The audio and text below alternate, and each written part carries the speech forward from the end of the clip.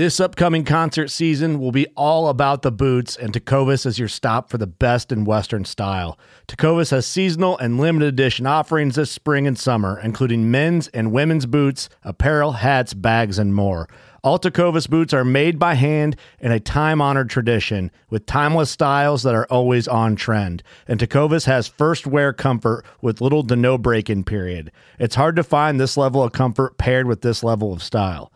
Stop by your local Tecovas store, have a complimentary drink or two, that's WCB style, and shop new styles. The smell of fresh leather and friendly staff are at your service. Many stores even have leather custom branding to make your boots truly personalized. And with regular live music and events, there's no in-store experience like it.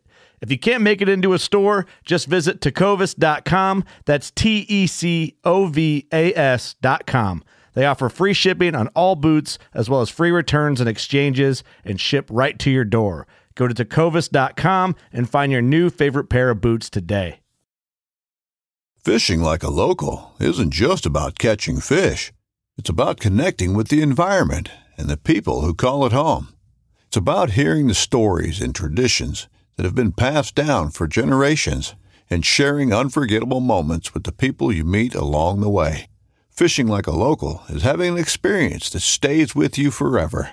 And with Fishing Booker, you can experience it too, no matter where you are. Discover your next adventure on Fishing Booker.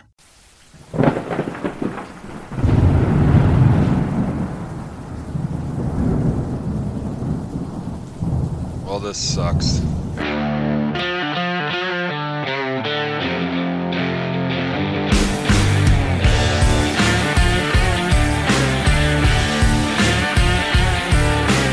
Oh, no shit, eh? Yeah, so that's my job. That's my only job, is just to make sure I see that button come up there. Okay, we're good to go. I'm really bad for it. But yeah, I've literally, dude, I've done a whole podcast, and at the end, like, we're closing out, and then I'm like, okay, I go to hit the stop recording, and I realized that it was, I just hit the record. I was like, oh, fuck. And the funny thing is, like, he was just my guest, and it was Dean Tremblay, and he just signed off. And I didn't even tell him, like, for like 2 weeks, he's like, oh, let me know if you need any pictures. And I was like, I didn't respond. And I was so embarrassed. And finally I had to confess. I was like, dude, you're not going to believe what I did. And I told him, and then he laughed. He's like, well, we'll just re-record it. And it's actually good that we did, because the second time was a lot better than the first time. But oh, nice. That's good, because it can go the other way for sure. Yeah. I felt like a tool. Yeah, well, that's kind of like, it's kind of like trying to force the conversation out of answers you already know, Kevin and I have talked about quite a bit. Like, we chat every day, and then it's like, what are we going to chat about again? Like, oh yeah, we already felt like we've already talked about this, and it's try to bring it up and make it smooth is sometimes hard when you've already bullshitted about it for 2 days straight. Yeah, oh, for sure. Yeah, I know when I've done ones like with buddies before, where I've said like, hey, I want to talk about this. The only way it works out for me is like not talk about it at all, and then, as soon as we get together, hit record, and then you can kind of actually talk through it. Otherwise, you're 45 minutes into a conversation thinking like, that probably would have been good to record. Yeah, they're just not as authentic the second time you do it, and you miss all the good stuff. They're not the same, sure. Man. It's not the same. So how's things with you, man? You were just down in the States there on a sheep hunt. That looked like a lot of fun. Yeah, down in Mexico. That was pretty good. I mean, it wasn't, full disclosure, I wasn't guiding or hunting. I just got asked to tag along. And it was a blast. Like, I've been on a fair number of stone sheep hunts at this point, but never bighorns or Dall sheep or desert or anything like that. So it was pretty cool just to kind of see how other things operate, right? Yeah. Yeah. I guess that's a big landscape change too, going from Mexico sheep to BC stone sheep. Yeah, big time. Interesting, like, the things that we take for granted, or the things that you don't really click in with. So a kind of a bit of backstory. One of the guys down there was my wrangler last year, guiding. So when he first came in, he's from Sonora, from Hermosillo, born and raised there. So when I first met him, he'd already been in for like 2 weeks or so, trailing horses and cutting some trail and stuff. And that was, I think I first linked up with him like the 10th of August. So kind of that late, anyone who was up there around late July, early August, it just rained, stormed and rained. And so one of his first comments was basically like, there's so much water here.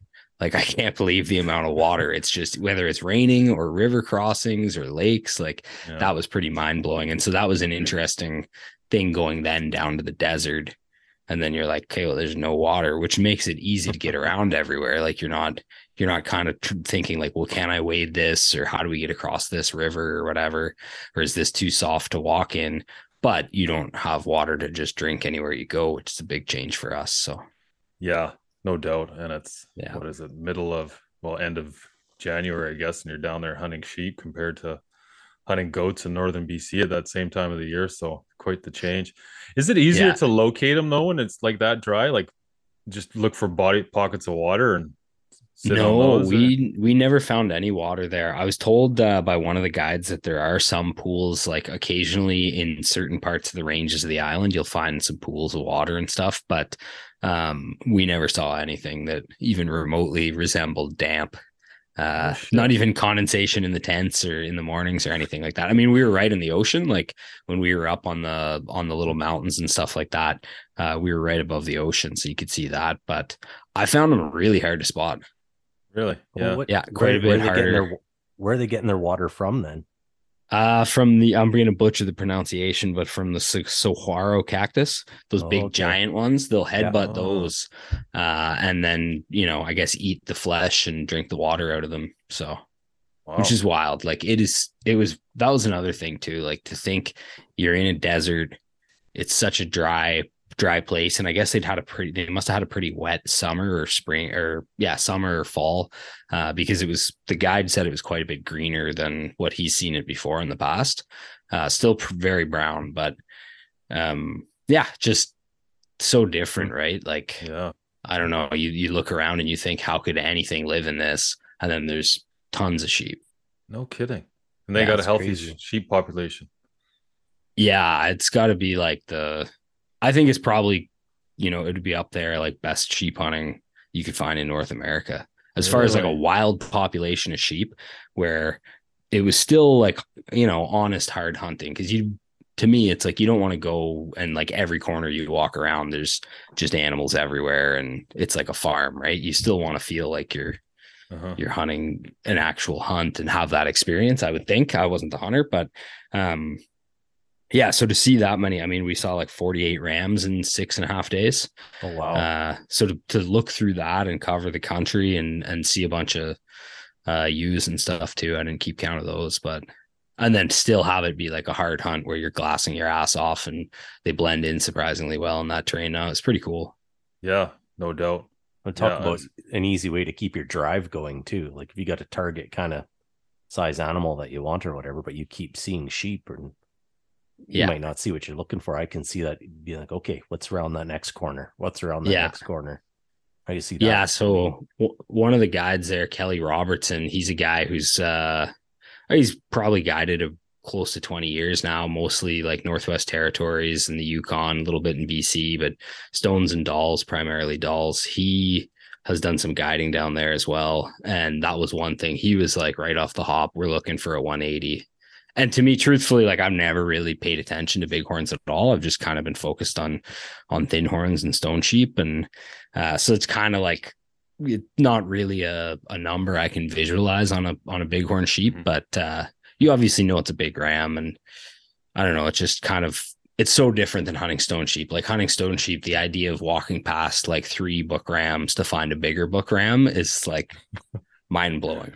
Yeah. And I said that to the client and he laughed as well. He's like, I know, right? Like this is kind of crazy, but just that's the genetics they have in that place. And I think it's been pretty well managed over the years and there's not a lot of predation. So, when clients are paying that kind of money, that's sort of what they're after. Yeah. Yeah, no doubt. But that makes it for a little easier on the guide. Cause like, there's nothing more like if you're hunting sheep, and you can go days and you're not seeing sheep. Oh, yeah. It's hard to stay focused and motivated to keep hunting sheep. So must make it easier for a guy, like for yourself. Like that's got to be one of the hardest things. You're going out for a 10-day trip. You're on day 8 and you're not seeing a lot of sheep. You're not seeing any sheep. Like it's got to be hard to keep the client motivated and keep yourself in a positive attitude. I don't think I've ever been like 8 days in and never seen sheep. We certainly have not found the sheep, the caliber of sheep or the age of sheep we're after, specifically age of sheep. I've had that happen before. But I mean, I think it's different because when you are guiding, like the client's paid so much money. So that's your motivation, right? Like it doesn't matter how you feel in the morning. You wake up and you're like, this guy just laid down a huge chunk of money and I'm the one who has to make good on that. So, I mean, I know at the end of the day, like not every stone sheep hunt's going to end successfully. So that's always tough. And you're always hoping that the one you're on at the time is not the one that's going to be that way. But no, I think the biggest driver there is just, that the client just laid out a lot of coins. So yeah. You don't really have the opportunity to not be motivated. Yeah, I guess that's the guide. Yeah, for sure. Do you get a lot of guys coming in to do those stone sheep hunts that they just have no business? Like they didn't put it in the time for conditioning, and you're basically just like, it'd be like me hunting with Peak. I just got to piggyback and carry him around everywhere. I'm there for the pack out. You just got to pack me in. Hey, that's what horses are for. You'd fit in well. Yeah. Yeah. That's what I'm built for. I wouldn't say like there's not a lot of guys that are totally unprepared, but for sure we've had I've kind of seen it all. I've seen guys who come in super dialed, like down to they've got everything. They're self-sufficient. You're just giving them the food and they've got good glass and they know how to use it, the right tents, the right equipment. They've spent tons of time rucking and all that kind of stuff. And and then you get folks that sometimes come in and they're just kind of like, hey, this was a dream of mine. And they're not in great shape. And it can be tough. Like I remember one time pretty early on when I was guiding, I was in reaching my boss and I told him something like, hey, I've got rams. I know where some rams are, but they're in a tough spot and blah, blah, blah. Like I just need fit. Yeah. You need to send in someone who's fitter. And he was like, hey buddy, if they were all like you, it would be an easy job. Yeah. Like if you could take every client everywhere, I wouldn't pay you what I pay you. So does that have a good impact on like the success of the hunt, is the conditioning? And it can for sure. Yeah, absolutely. Yeah. We've had guys before that, not a ton, because we're pretty good about pairing people into country that suits them a bit better, or the outfitters for that matter. I don't have any say in it, but yeah, we've certainly seen guys who couldn't hike, right? Like just physically, it's too demanding. And I think, it's hard to visualize when you see photos, when you see videos of that kind of stuff. If you've never been in that environment, it's really hard to put yourself there. Yeah. So pictures I think never justify how steep, how rugged of that. You'd be like, oh yeah, that's steep. No, you don't get how steep that is. Like that's, definitely those animals don't live in nice areas. Yeah. And I remember I had a conversation with a guy and they were talking about the Rocky Mountains, like in the Colorado, and they were saying, oh yeah, we've dealt with the Rocky Mountains, and, we've dealt with like high elevation and, altitude sickness and all that stuff. And I was explaining to him, like, but you got to remember that in some areas of British Columbia, you could be starting at sea level in some areas and you're still climbing to the same, or like you're maybe not climbing the total same elevation as you are in Colorado, but the total gain that you just climbed, because you're starting, your floor is a lot lower than it is. And that has a big difference to do with it. Absolutely. And I think just the terrain and the remoteness of it too. Like I don't have any experience hunting the lower 48, but I've had clients who've hunted kind of all over the place in the States. And they've said before, like, we don't have anything like this. We don't have anything that's that big, that is that like wild and remote. And, there's always a hiking trail or a pack trail or something somewhere, right? I'm sure that's a little bit, of an exaggeration, but I don't think they have the scale that we have in BC. And honestly, the weather, I mean, I'm sure you guys have seen this. Like I've had buddies, we've talked about it. It's like you get the feeling that a lot of gear made isn't really made for northern BC. Yeah. It's like, this is the toughest shit on earth. And you're like, fucking lasted me a season. Sorry, I don't know if I can swear on here. Oh, yeah. Shit. Okay. Fuck, you're both. Good. Yeah, we're good. There you go. Yeah.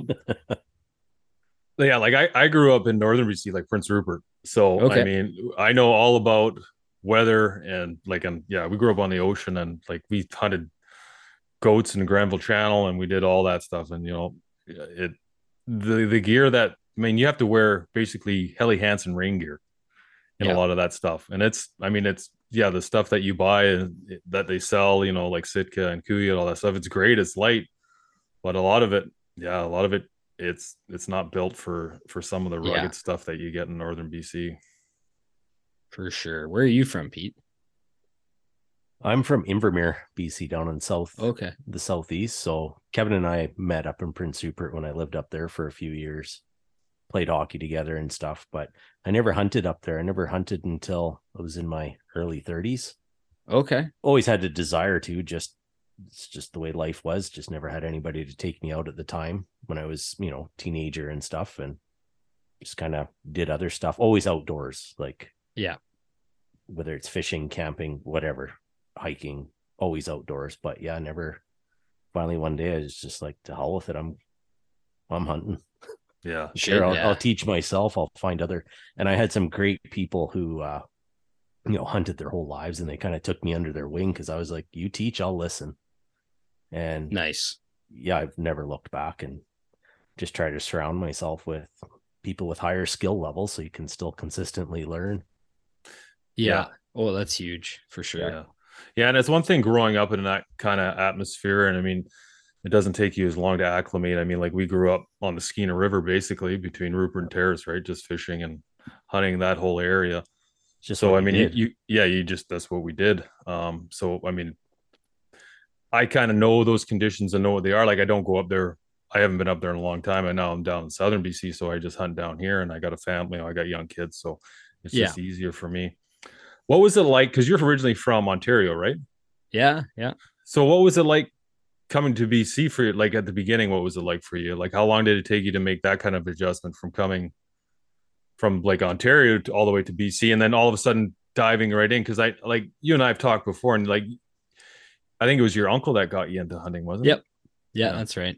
Yeah, my oldest uncle got me into hunting when I think he asked me to come out when I was maybe like 16, 15, 16, somewhere around there. And then I got my hunting license like a year later or something like that. And it was, you know, so different. And it's kind of funny because at the time I didn't like, you only know what you know. Right. And, I grew up hunting Southern Ontario. I would do a little bit of like, we had a 6-day rifle season for deer.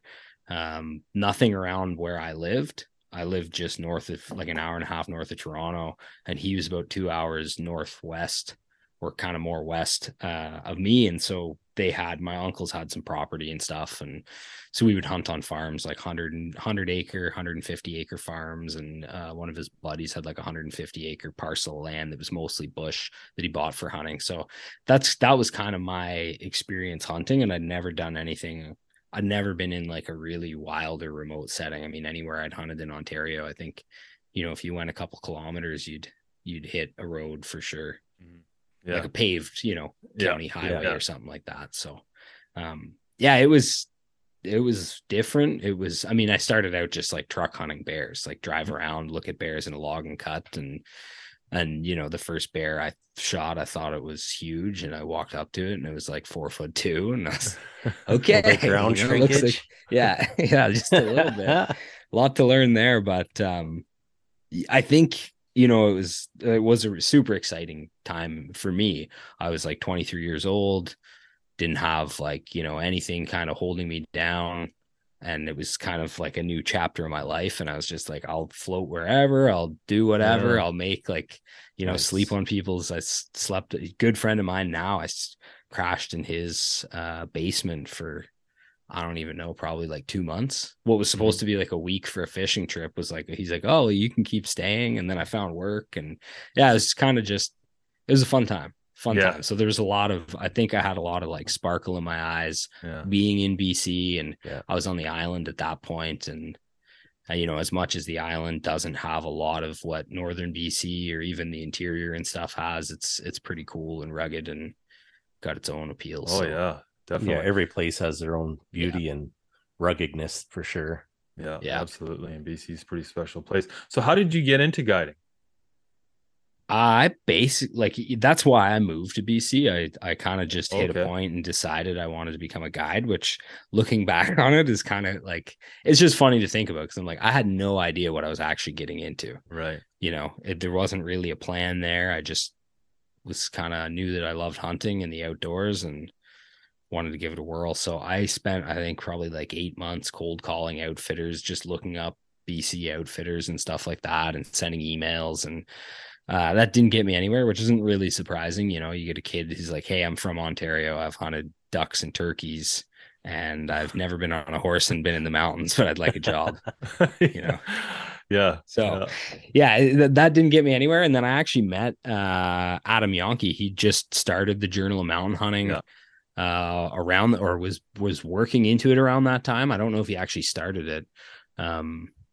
But we clicked and then we talked about hunting together, like trying to get bear hunting together. This is through Instagram back in almost 10 years ago now, I guess. But and then we ended up just meeting up for beers. Actually, I was in Vancouver for Christmas and he was living in North Van at the time. And so we grabbed some beers and he was like, hey dude, kind of what's your deal? It seems like you go hunting 3 or 4 days a week. Like basically, are you just a trust fund kid? And I was like, nah, I'm doing masonry, but my boss just started hunting. So when it was pissing rain on the island in the fall, we'd cut out early and just go deer hunt.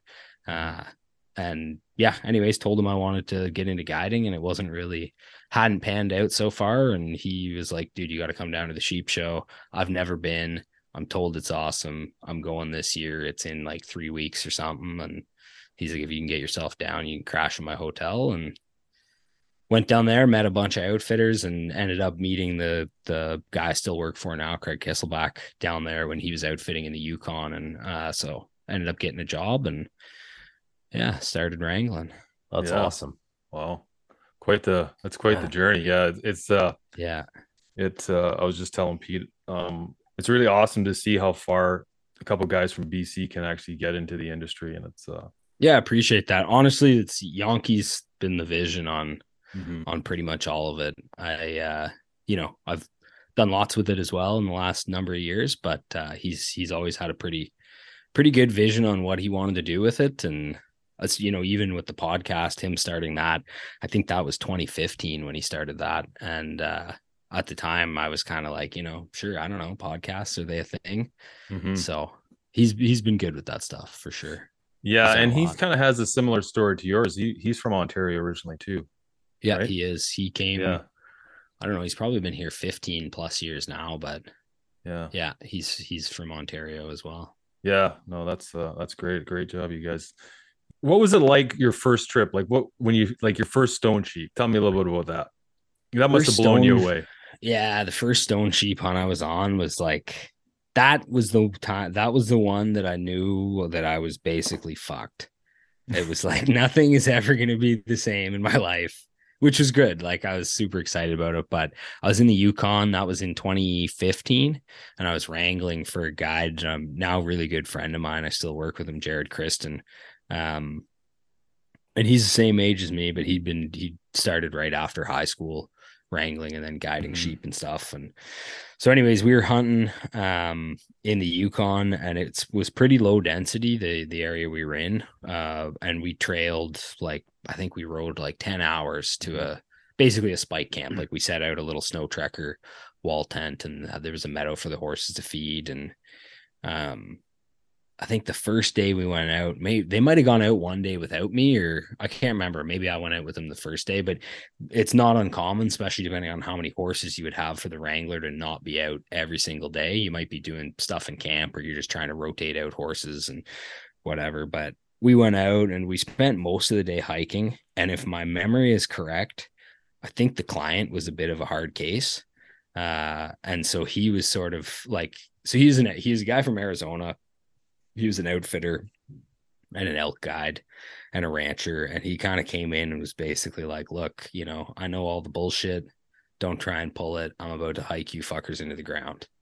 And this is what he said when he stepped off the plane, like verbatim. Jeez. And we were like, all right. So anyways, the guide basically took him on an extended hiking trip. He knew where the rams were. We spotted these rams, but instead of taking a more direct route, he wrapped this whole mountain range and side hill the whole time.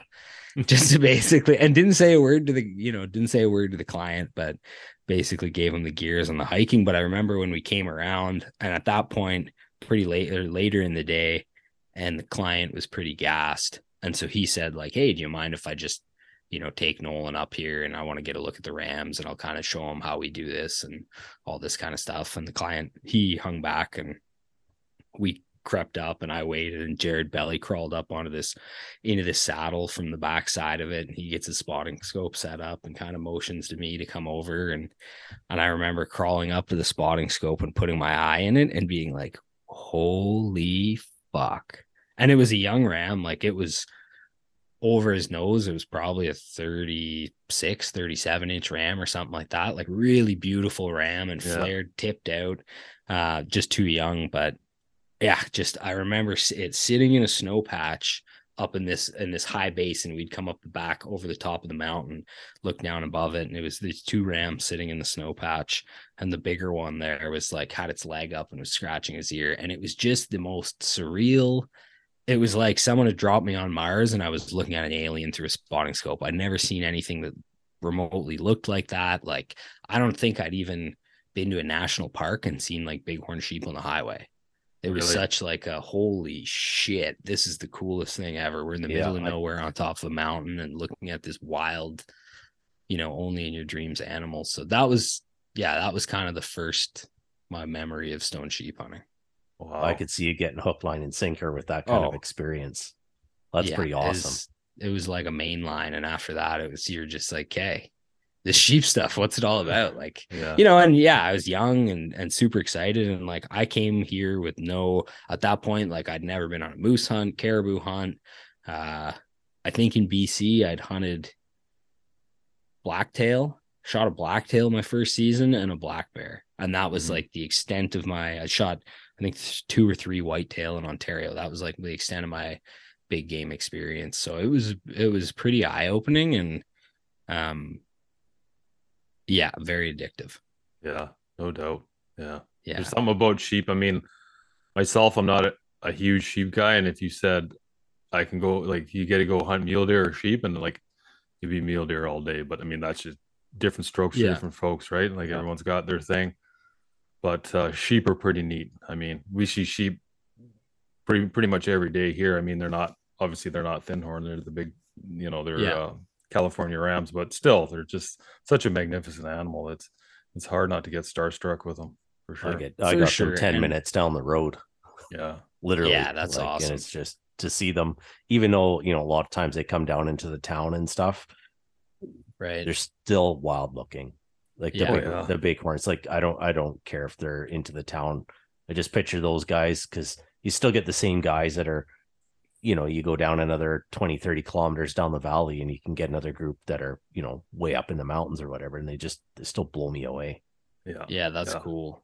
Yeah. It's the big ones too. It just seems like it's the same with mule deer. It always seems like they're bigger in town. I don't know what it is, but I don't know if they seem like they get huge. Yeah, for sure. I was just going to say, I think, like, whether it's sheep or mule deer, caribou, moose, I think anytime you can hunt in a really wild environment, like when if you can't see roads and you can't hear people, like anytime you see any of those animals in that environment, it's just totally different, right? I think that's the part that hooks you in. Like, I enjoy hunting sheep, and I think as a guide, you kind of tend to enjoy hunting sheep more because your tips are better. But I love moose hunting just as much. And I mean, I'm a very, very green mule deer hunter. But I've had a blast doing that. And anytime you can kind of strap a backpack on and get away from people, I think it's a pretty good time. Yeah, no doubt. So would you say you fell right into, like, your very first trip out backpacking, like out in the woods? I know for a lot of people, it's like most people aren't really comfortable with that. Or is that something like you just fit right in like a glove? Not really, but when I spent it like the first year before I started wrangling, I was doing masonry on the island, and the guy that I was working for, I got hooked up through another buddy. The guy that I was working for he was just getting into hunting, but he'd been like lifelong camping, fishing, super outdoorsy, hiking lots, climbing mountains, did like rock climbing and some little bit of mountaineering and stuff like that. So I started to go out with him. He had a German short-haired pointer. And she needed a ton of exercise. And so he'd be out every weekend or whatever, climbing a mountain. And so I just kind of started doing that with him, and he showed me a ton. Yeah. Really good buddy of mine, Mike. But he showed me a ton about, we'd, snowshoe up mountains in the winter. And I think there was like 9 weekends in a row. We picked a peak to climb on the island and did 9 peaks in like 9 weeks. Just wow. So I learned a lot there, and I don't think any of those were overnight trips. But I, started to learn a lot there, and I'd spent a lot of time outdoors, just not in like extended, like not camping or anything. I didn't even really do any camping growing up for that matter. But I'd spent a bunch of time outdoors, like fly fishing. And then I worked for the University of Western Ontario for a good buddy of my best friend's older brother, who's doing his PhD in salmon research. So he hired me as a field tech for all the field stuff. So I'd spent a lot of time being in rivers and all that kind of, wet environments and stuff. So that didn't really bother me. But yeah, the backpacking was definitely different. Like it's so expensive, the shit that we have. And I think as you get older and you acquire more of it, it gets a little bit, you tend to forget some of that, right? Like, but if if any of us grabbed our backpack or our full kit that we would use for hunting and then put that onto a receipt, like you'd be like, holy shit. There's a pretty big barrier. Yeah, exactly. For a lot of reasons, we don't do that. Yeah. Anybody's got wives either. Nothing. Yeah. What's said on here stays on here. There's no receipts being handed over. Yeah, we don't keep receipts. Keep those away. But anyway, like, so when I started, I mean, I had a bunch of stuff from MEC that a friend of my sister's worked at MEC, and when they would have people return stuff or whatever, they couldn't sell it again, so they would go like to donation to the employees. Oh, so, I got like a sleeping bag and a pack and a tent for like $90 or something. And none of it was really great for backpack hunting, but whatever, it worked. Yeah, you made it work. To start out. Yeah. Yeah. Yeah. So that was kind of like, it was a slow progression for that, for sure. Yeah. And that's the biggest thing is I think you just got to start. Like you can't sit there and say, oh, I need this. I need this. I need to have this backpack. I need this sleep bag. I need this I need this. I need that. You see what everybody else has and then say, I can't go unless I have it. You just got to go. And you'll figure it out as you go along. Because a lot of the shit you're going to realize that maybe and it all depends how you hunt. Like you hunt different than I hunt different than Pete. So you kind of just over time, you learn to acclimate your style of hunting and what works for you. And then everyone's going to be different. You could even go on the same hunt, but everybody's different. You have different needs and you'll figure out what gear you're going to need that suits you. Like even if not necessarily even clothing and stuff, but different optics and stuff, what fits you better and what's too heavy for you and what's too, that sort of thing. Like over time, it's just experience. You do talk to people and be like, all right, I'll take a look at this stuff here. And all right, yeah, I didn't like it because of this reason here. But I like what you were saying. So I took those tips and I went to, I don't know, this brand over here or whatever it was. And, they got this option. Like, I went hunting with a guy 2 years ago and he asked me, he's like, are you bringing your spotting scope? And I said, yeah, I'm bringing mine. And he said, okay, I'm not going to bring mine. And I was like, oh, that was like blown away. I was like, you're not going to bring yours. Like, but yeah, he was comfortable with just glassing through his binoculars and he just let me use the spotting scope. And I was like, oh, that's definitely not something I would do. Cause I definitely like having my own spotter, but for him, it worked, right? He was comfortable with it and it's whatever works. He just didn't, he didn't want the extra weight. So, I mean, that worked for him. And I got buddies who'll do that. Like if there's 3 of us on say like some of the winter goat hunts we've done where there's one tag, right?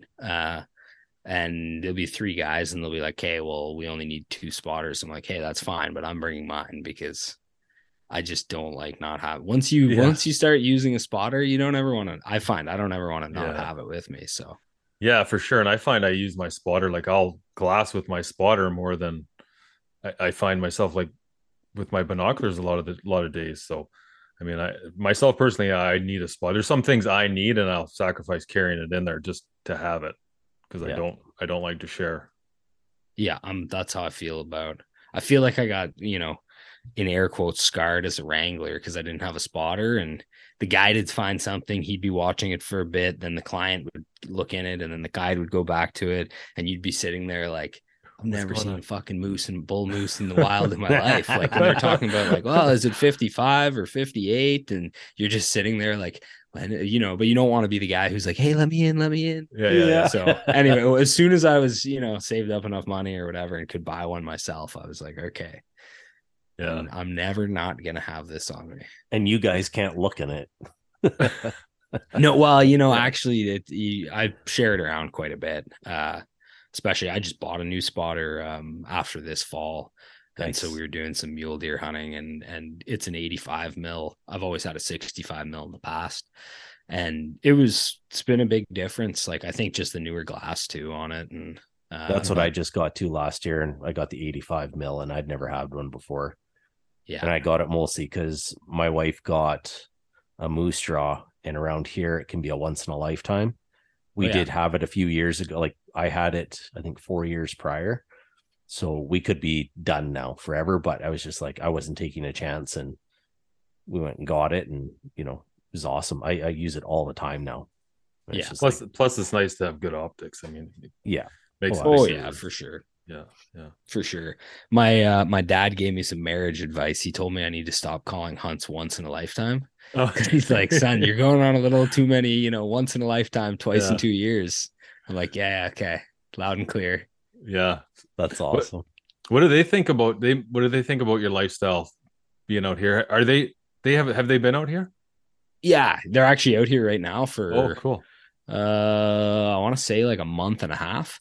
Oh wow.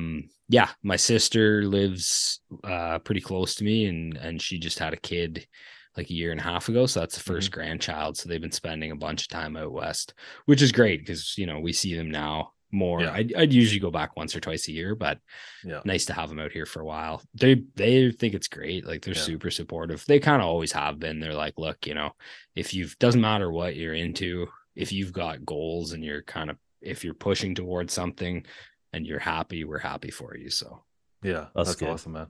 Yeah. So are you doing, are you going on a goat hunt this year? This winter? No, I'm not. I'm actually feeling pretty good about that. Yeah, I bet. Yeah. It's not easy.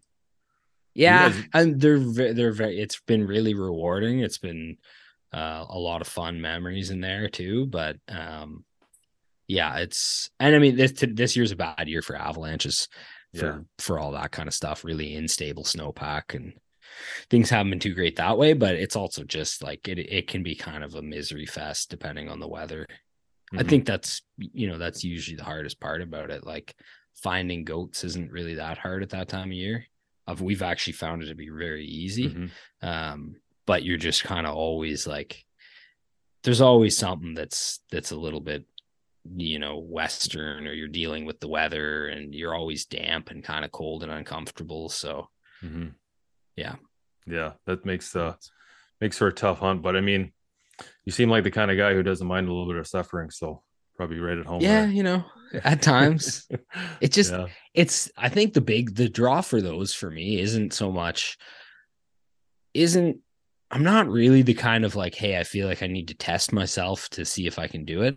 Like, don't get me wrong, I think anyone would relate to, like, if you have a really hard pack out or something and at the end of it, like, you feel like you're like, oh shit, like, I can do that. That feels good. But that's never really been the strong motivator for me. I think it's just such a unique environment. I love the winter. I grew up on skis. I still do a fair bit of ski touring. And to see animals thriving in that, like in the steep coastal, I mean, what that country is like very well, both of you. So to see animals thriving in that in the wintertime, that in itself, I think is pretty cool, pretty special. And then also just with guiding and stuff, there isn't a huge bandwidth for me to do a lot of kind of more adventure style hunts, I guess. So, I get out basically the end of stone sheep season, and then you've been gone for 90 days. So you kind of just want to spend time at home and see family and like spend time with my wife and stuff. So then, I usually get out a bit in November for some deer hunting, but yeah, that's kind of the one that's has been in the past, the one kind of bigger backpack style hunt for me with my schedule. So that's always been kind of a motivator. And then once you do it and you can do it, you're kind of like, all right, well, I've had some buddies who've wanted to do it, and that's been fun too. I enjoy that.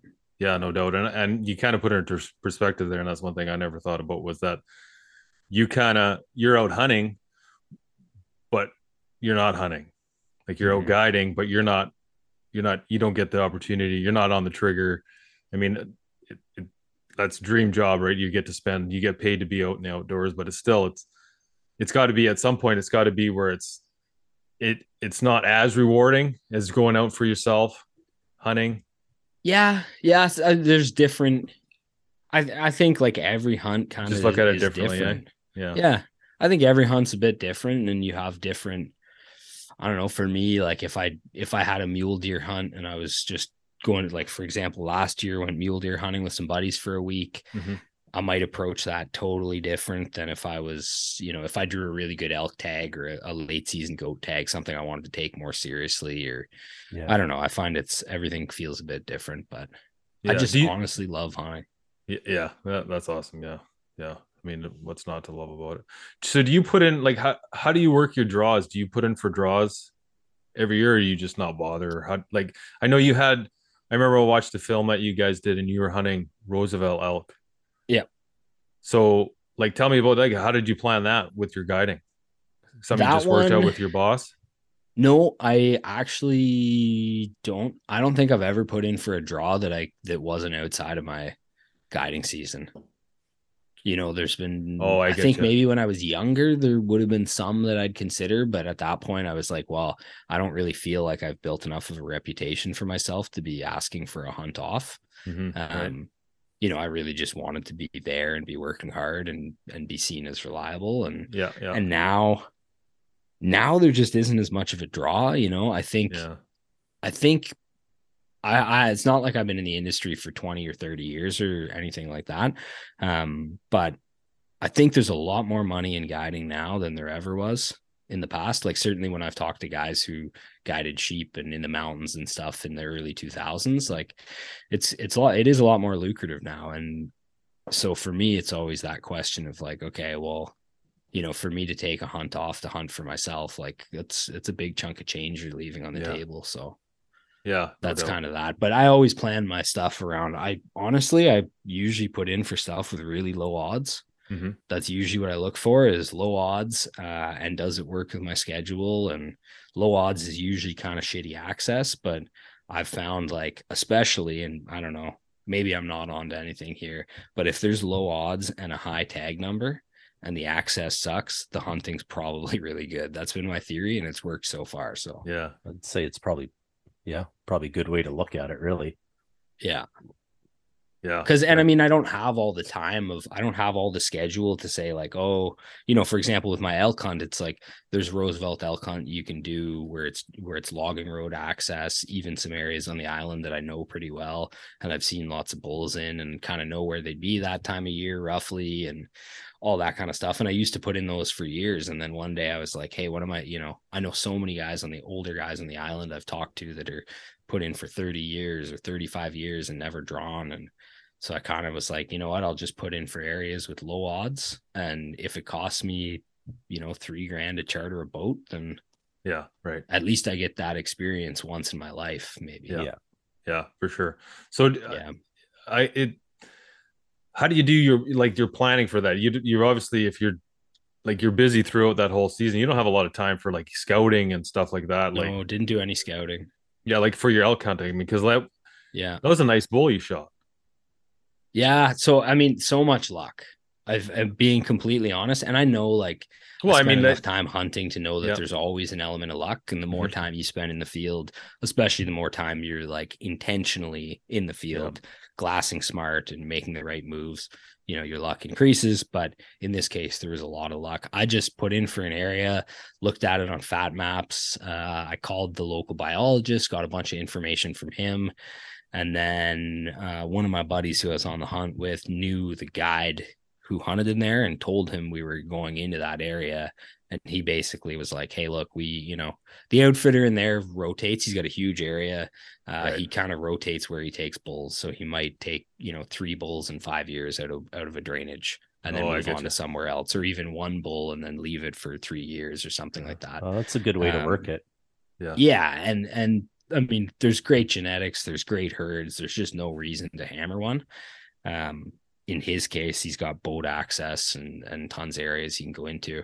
But so I kind of had all that information. And then the guide actually told us like, hey, I've got a trail camera in there. You guys may as well go check it. And then you can at least see if there's anything good in the area, get an idea of what caliber of bulls you're looking at. Cause I'd never hunted. That's the only elk hunt I've done. I went in the next year with a buddy who drew the tag, but that's my experience on elk. So, honestly, just got really lucky with where they were. Like, I have a pretty good idea of how to pick apart terrain at this point. Like, you spend 90 days a year or whatever guiding or more in the field, and you start to see sort of similar patterns and how you should at least move through an area. So there was some skill involved in that, but honestly, it was like, it just happened that we found they were down low and we got lucky and it was a good bull. Yeah, it was a big bull. Yeah. That was did it make the book? It did, didn't it? It was like high up there too. I actually just entered it into the wildlife records of BC. Right. Like, just seen that maybe last month or something. So it was I don't remember. I think the guy said it was like number 5 in BC or something like that. That's crazy. That being said, like I have seen photos of much bigger bulls that never get entered. Like, that's just, it's the list of guys who enter. And we all know there's lots of dudes out there in BC, folks out there killing big shit and not putting it in. Yeah. Yeah. Oh yeah, definitely. So did you guys check the trail camera? Yeah. Yeah. Was that bull that you shot on the trail camera? This one wasn't on the trail camera. No. Oh yeah. I actually missed a bigger bull on the second day of the hunt. Well, was that the one going across the river there? Yeah, and I'll put a link in so everybody knows what we're talking about to your guys' video. That was the one going across the river. I missed that. One was bigger, right? I have trail camera photos of it. Yes, it was. Unfortunately, it still haunts me. Oh, okay. Because I was gonna say I was actually gonna bring that up, and I was gonna say, well, it's kind of lucky that you missed the first one, because I honestly thought that one was a little smaller than the one you shot. Not that it really matters. No, I mean, I don't think we ever got footage of the first one. Oh, okay. Yeah. For some reason, you didn't. You just it was a clean miss, but for some reason, I just thought it was that I think I only thought that because that bull that you shot was so big, it just like it's hard to think of a bigger one type of thing. So well, I mean so this one grossed 398, and I think it netted Roosevelt. 380. Yeah, 384 and change. I don't know how big the one I missed was. It was bigger though. Like, this one's an 8x9. That one was an 11x11. The bull they'd been after. We'd heard about it. They'd been after for a number of years, and my mind shit the bed on that. Yeah, that's. But that's, if we didn't have that, it's that kind of stuff that compels you to be like, shit, I could look for, those kinds of things still exist. And yeah, no doubt. Yeah, I haven't been able to draw a Roosevelt tag. So for some reason, I don't have very good luck with the LAH system, which is probably why I'm always bitching about it, how it's set up. I'm one of those guys. I don't think there's too many people in BC that don't complain about it. I think there's some guys. I don't know what the perfect system is, but we talked about that a couple of shows ago. Just like if BC was to transition into like a point system or a pool system, kind of like what the details of that would be and how we'd go about doing it. But Oh, interesting. Yeah. I mean, it's always the guys who don't ever get draws that bitch about them, like myself, because I know, like, my cousin, he seems to have a horseshoe up his ass, and he gets draws all the time, the same draws I put in for him, but he doesn't complain about it. He loves it. Yeah, no, so. no doubt, no doubt. I can't complain either. We've had 2 moose draws in 5 years. Yeah, the once in a lifetime one, right? The once in a lifetime. Yeah, I know people who've put in for 20 some years and never got it, and my wife and I, we split up, like, in our groups, so you double your chances because same family's going out. Yeah, so we just split everybody up, and I got it one time and she got it the next, and nice. Well, a couple of years later, but yeah, we don't want to talk about that one anymore. Anyway. Yeah, I always, the one thing I'd love to see changed is the ability to turn in tags and do a second drawing, even if we didn't change and it was still random. Because the issue with I think one of the issues with a random draw is that if you, like, let's say you put in for 3 or 4 big tags, like I know a guy who drew I think he drew bison, Callies, and a late season goat tag in the same year. Oof. And you're just kind of like, fuck. It's almost for the average person, it's almost impossible to do all of this. Oh yeah. Like, especially if you're going to give them an honest amount of time, like even, 8 days or 10 days, like most people can't swing that. So I would love to see it where you could have those tags turned in and redrawn, and then who knows, maybe there'd still be people who didn't draw or whatever. I don't know, but you can get a draw. No, that makes sense. But you're right. And that's the thing with the draw system, is that you always put in for all these tags because you never know. Like, you're going to put in for all these different tags just because you never know if it worked off a different system, you'd have a bit of an idea. But yeah, for sure. I know a guy, he's got like the Okanagan, he got the Okanagan sheep draw here 3 times. Oh, no shit. Yeah, he's from Cranbrook. He got it 3 times. He got it the very first time he put in for it. He didn't even go. I was like, oh, yeah. And then the second time, they came out and he said he hunted by boat. And I don't even know what that means in Okanagan Lake. So I asked him, like, so what, you're in an inner tube behind a boat? I don't know. Like, you're not, what do you mean it's Okanagan Lake? You're not hunting from a boat. You can't be down there with a rifle where there's guys skiing by you in a fucking boat. Like, what do you mean you hunted from a boat? So I don't know what that means. And then the third time he said he went, but he said it was too hard to get in there. And it's from where that fire, like, some of it's pretty gnarly in that, with all that old blown down gnarly burn shit. So lovely. And he's an older guy, but still 3 times is pretty impressive. But like my cousin, like that moose draw I got last year, I was putting in that draw for 10 years. I've gotten it once. He's been putting it for 7. He's got it twice. So yeah. But what do you do? I haven't figured out the right amount of money to slide into the, now you can't mail them in anymore, but that was always my joke with my buddy who draw stuff. I'm like, so how much money do I got to slide in for me to get my, how many brown ones do I got to put in for that? Exactly. Yeah, no doubt. Cool, man. It just shows too, though, with the few chances that you get, you better put 110% effort into that hunt, because you may never get it again. Like, if you've waited that long, who the hell knows when you're going to get it next? Yeah, well, that's it. Like, tough to. Sorry, carry on. No. Oh, I was just gonna say. I mean, like, the way I'm going with my moose draw, I'll be 54, but by the time I get another one, so yeah, you never know. That's still young these days. Yeah.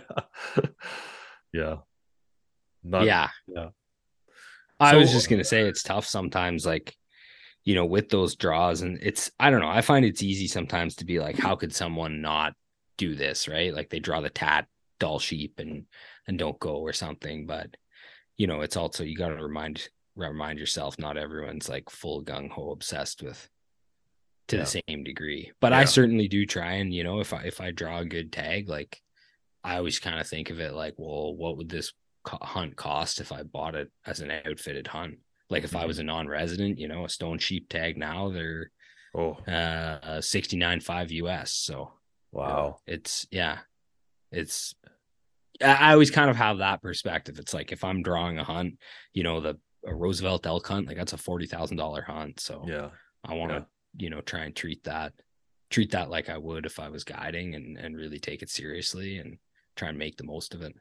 Yeah, no doubt. Hunting elk, it didn't give you didn't give you the itch to keep going after them? I don't really have a time. Like we have elk in our concession where I guide, but not the country that I guide in. So I've never guided them. And we've got guys in there who are, some of the guides are pretty big elk fanatics. Actually, it seems like everybody who guides elk says that's their favorite. Like, we got a guy who's guided sheep for 32 or 3 years. And he's like, dude, if I could just guide elk like year round, no black bear, no moose, no sheep, I'd do that. Yeah. I think, it all depends, like you said, when and where you're hunting. Because if you're hunting elk in the rut at the end of September, it's fun. Yeah, it's pretty hard to not get addicted to it. But so how long do you see yourself doing what you're doing? Is this a lifetime gig? Yeah, I mean, to whatever capacity it is, like I think in the end, I'd like to. The end goal is to be an outfitter.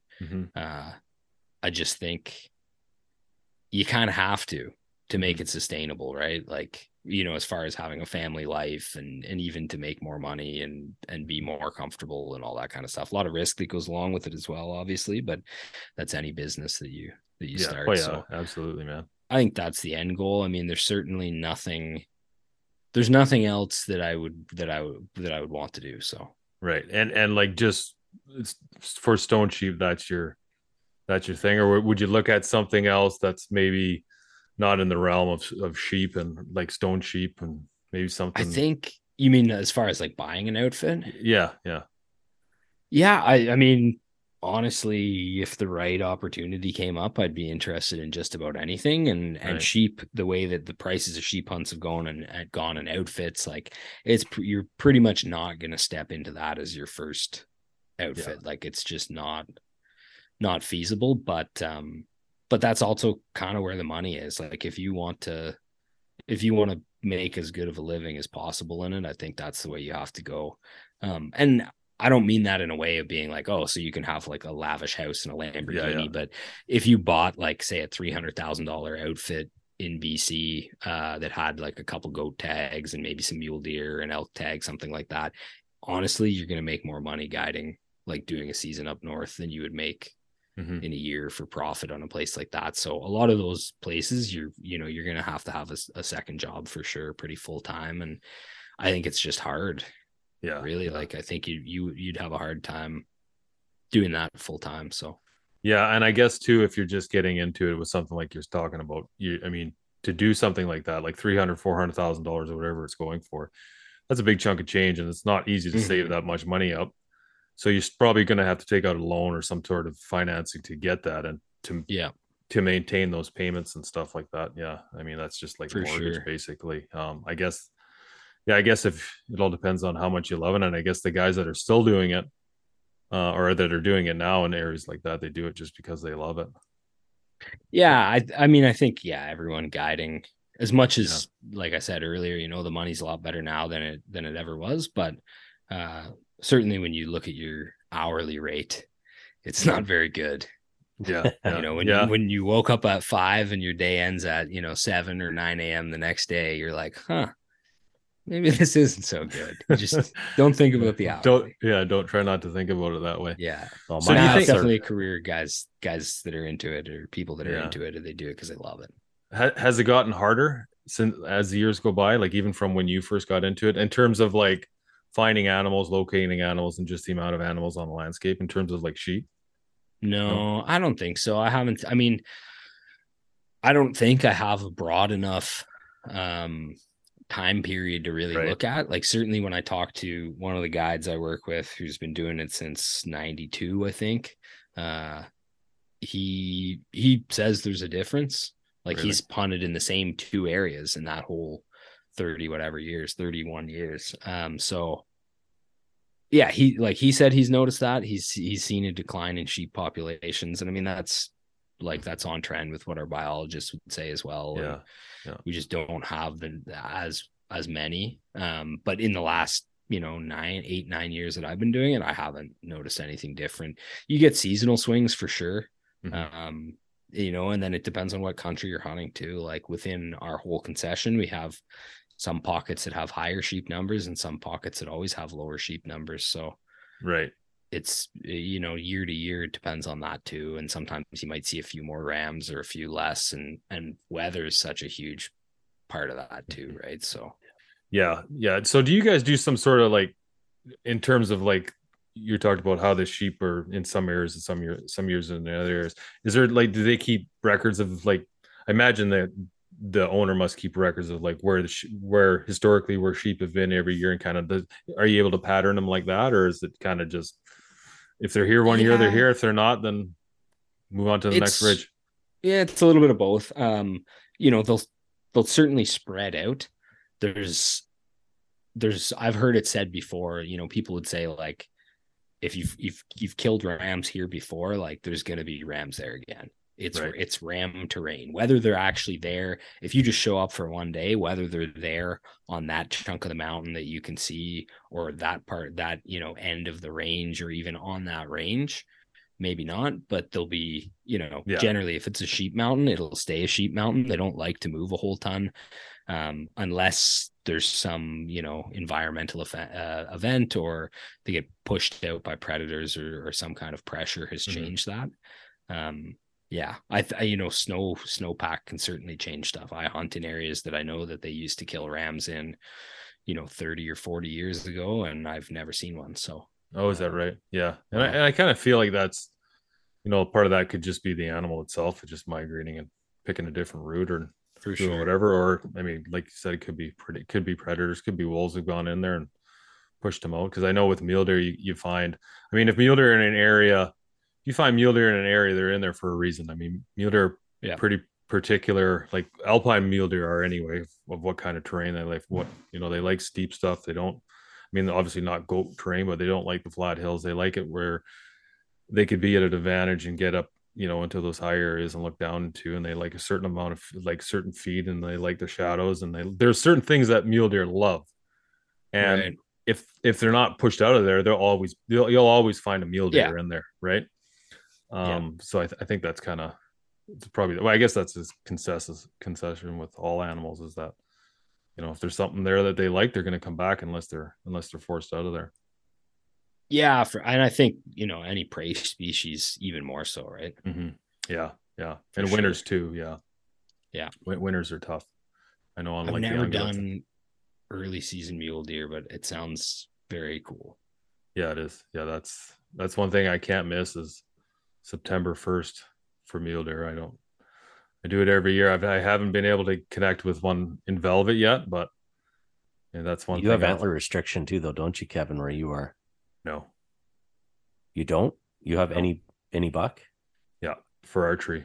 Any buck. Okay. Oh, okay. Oh, fuck archery. Yeah, because see, that's notch. Yeah, that's where. Yeah, we've got that too.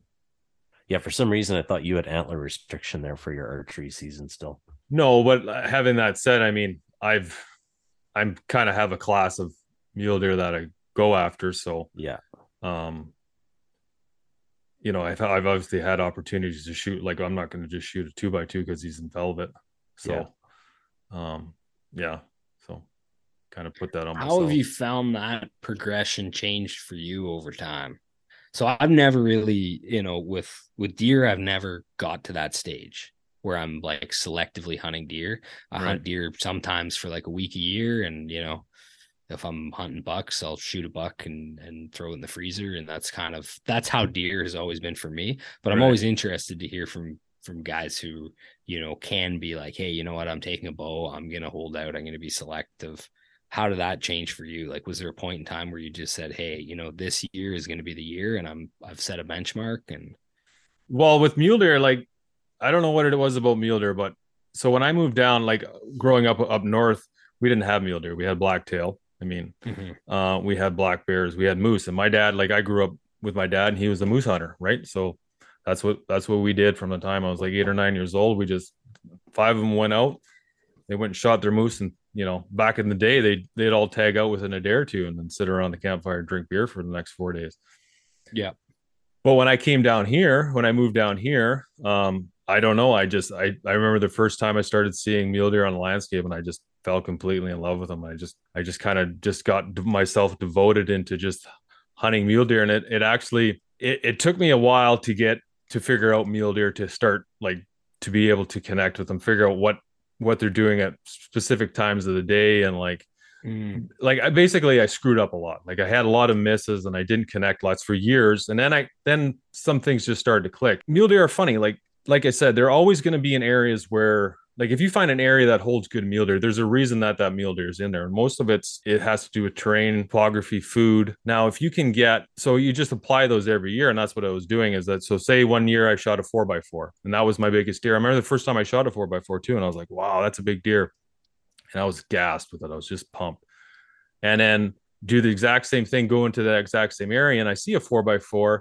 I just was like, no, I have a good feeling that there's going to be bigger deer in here because these deer are in here. Why wouldn't there be a bigger deer in here? Right. Mm-hmm. And it kind of just progressed that way. And I kind of just, all of a sudden my hunting season would start in June, and then I'd be out bear hunting, but I actually wasn't bear hunting. I was out looking to see what the mule deer were doing. Right. To see how they were migrating. And it was kind of just more of an infatuation than anything I just kind of evolved. But like, it's only mule deer it's like that for. So like an elk, like I remember 2 years ago I passed on a 5x6 elk. I was bow hunting and I had him at 50 yards broadside, could have shot him. And 2 days before that I seen a bigger elk, so I was waiting for that one, and I ended up punching an elk tag. And like I would never do that again with an elk. I'd be like, no way. But it's just something with mule deer. And to be honest is, I would rather not shoot a mule deer and be able to hunt them still than shoot a smaller class mule deer and then have no reason to pursue them anymore. It's just like, that's just my jam. And like, I just love interacting with mule deer. I love watching them. And I spend a lot of time, just glassing them, watching them, and I'll have deer that are good deer and I'll just watch them, and I'll just watch them just to see what they do, just to see what they do all day. And like, I'll watch them in the morning and they'll get out of their first bed and they'll move up into their second bed and they'll lay there all day. And I'll just sit there and watch them all day, wait for that sun to move a bit where they get comfortable enough to get up, and then they move to their feeding area. And they all do the same thing. It's funny. The does do the same thing. The bucks do the exact same thing. But yeah, that's just kind of my jam. And it kind of, like I said, it kind of is always, it still is. I mean, it's just an infatuation with just everything that mule deer do. And then it kind of just progressed into that. Whereas like, I have this class of mule deer in my head that I like. And if I shoot it, I shoot it. If I don't, then I don't. So nice. For me, how did you find that, Pete? Like, where are you at with your hunting there? I know you said you started a bit later, and was that something kind of right off the hop? You just wanted to cut tags, or do you have more patience? Yes and no. Last year was the first year I've actually eaten tag soup. I've always gotten something every year. Last year I focused so much on my wife's moose. Right. And we got her done. But I'm at that point where I last year I went strictly bow. So my range is smaller. Like Kevin's mule deer will be bigger than what I would shoot. But even whitetail for me, when it comes down to it, I look at it and I'm looking at body size too. I don't care if it's got this giant rack on it, if it's got this little itty bitty tiny body and I got to pack that thing out 2-3 kilometers, I'm not shooting it. Because I can't eat the antler. So what difference is it to me? It's legal. Great. After that, it's like, okay, I'm going to get about this much body meat off it.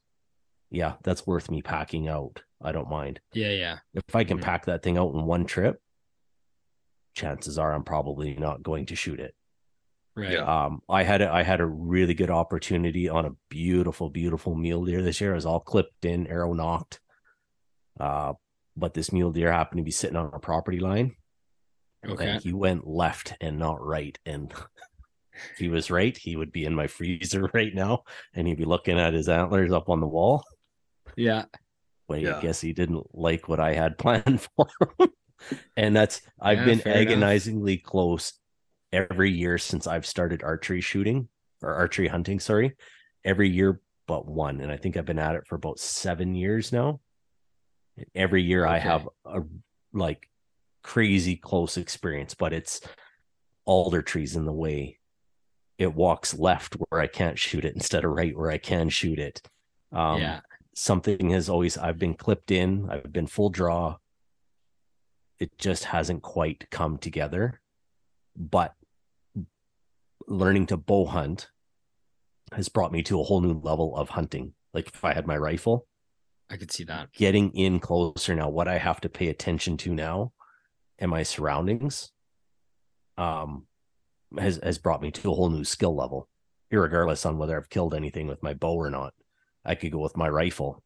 Yeah, it'd be nothing. But now, because, I don't mind shooting up to 300 yards, 350. I don't even flinch at that. Yeah. But for me, it's a lot of the areas that I hunt, unless I'm in a wide open cut block or something, most of my shots are 30 yards and under because it's tight, it's thick. Yeah. There's nothing you can, there's and some 30 yards is tough because you're in tight. Yeah.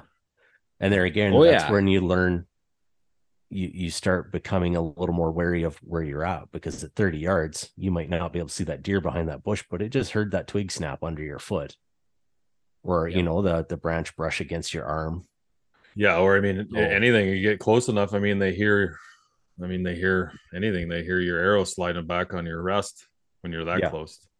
And that I am getting mule deer have me fixated as well, but that's only been since the last 2 years because our population's plummeted where we are here. We used to have amazing mule deer hunting here, but for various reasons that just is shot down. And it's only in the last couple of years that we're starting to see legal bucks again, and we're starting to see nice ones. So it's in seeing them coming back, and it's not the antler size, it's actually just seeing the damn bucks back and seeing the populations grow. And it's like, okay, now I can actually go out and I can actually find these things because they're starting to show up again. Yeah. Oh, that's awesome to hear. I was just going to say antler size is just a reflection of the quality of habitat and genetics, of course, but so that's good to see. Yeah. With mule deer, obviously everybody sees the big bucks that roll through town that just never leave. Yeah. I got one that lives in my park, and I could almost feed that thing carrots from my garden, but he's pushing 200.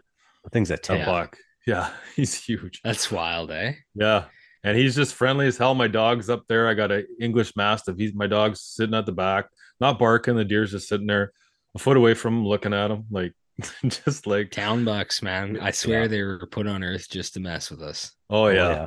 It is, and it's frustrating as all hell. And then that's the thing about mule deer.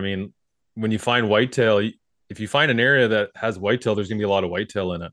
But you can find an area of mule deer that should have mule deer in it, and there might be a mule deer in it, but there's just one mule deer in it, and that's it. Right. It's got everything he likes. There's a reason he's there, and there'll be more there.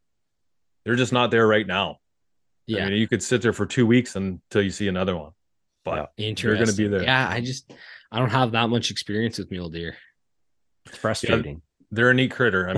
But like I said, the best, from what, in my experience, the best, like if you're going to be real serious about mule deer hunting, you got to start hunting mule deer in like June, July. As soon as they start falling that green wave, you kind of just gotta stick with them, figure out where they're going. And once they're like anything though. Once you figure out what area they like and what they're looking for, then you just look for those areas and you're going to see them. Like I said, though, the only shitty thing is there's just not a lot of them. So it's not like they don't bunch up like the whitetails do, where it's like you can be sitting in a tree stand or in a blind and you can see 4 whitetail bucks a day. It's a little different with mule deer, unless you're in town, of course. Sitting there in your backyard, watching in your backyard. And you got 40 in your backyard, yeah. And for me, honestly, beginning in November, if I haven't found any mule deer bucks previously, they'd be like, oh, okay, this guy's around this area. I'll kind of keep an eye. I'm looking for small herds of does. If I can see 2s, 3s, 4s, I'm like, okay, you girls are not going anywhere. Like it's that late. This is where you're setting up. This is your area. Yeah. And I won't hunt the does, but I'll hunt the does because the does are going to bring the boys to the party, right? And it's like if I can pattern them out, the bucks they're gonna be clueless. They're gonna be watching their females, and then as long as you don't shoot them off, you're gonna have an opportunity potentially. Yeah. So that's how I'm starting to learn the new terrain I'm in. Is I'm looking for those does first, if a buck comes out, great. But it's like, okay, even if I find that doe, be like, there's going to be something with you eventually here in the next week or two. Like there has to be. I find the mule deer easiest to hunt early on. Like when they come down on the Alpine into like second living, and they're just, they're pushed down a little lower. I find then it's easiest to locate them myself. That's when I prefer to hunt them. It's early September. Yeah. Like, don't get me wrong. Like you'll see the bucks running around with the does come, first week of November. And I even find too, like you'll see more bucks during the day when the does just kick into estrus. So like when the scent just goes out, you're going to see, because what those bucks are doing is they're running around, moving more, trying to locate does. So you're going to see them more. Once they kind of get shacked up with a doe or two, they kind of hunker down more. They kind of grab their does and they kind of just like keeps themselves. They're not moving around as much. Yeah. I mean, obviously they're fighting off the smaller bucks, but you don't see as much as you do like right before the rut. I find that is when you get the most activity and you're going to see the most like good quality size bucks. But in terms of hunting them, I find myself is like early September is like the best time to hunt mule deer. Huh. Yeah, never had the pleasure of doing that. I'm always pretty busy. Yeah, it's tough. Yeah, it's definitely tough for you in that time of. Not that I'm complaining. No, switching gears into moose and stuff, and yeah. And that's the thing. I have a hard time giving up I'm a fanatic with the elk. So elk is the beginning of the year or beginning of September all the way through to October 20th. So it's hard for me to skip off elk to go to mule deer, even though I love them.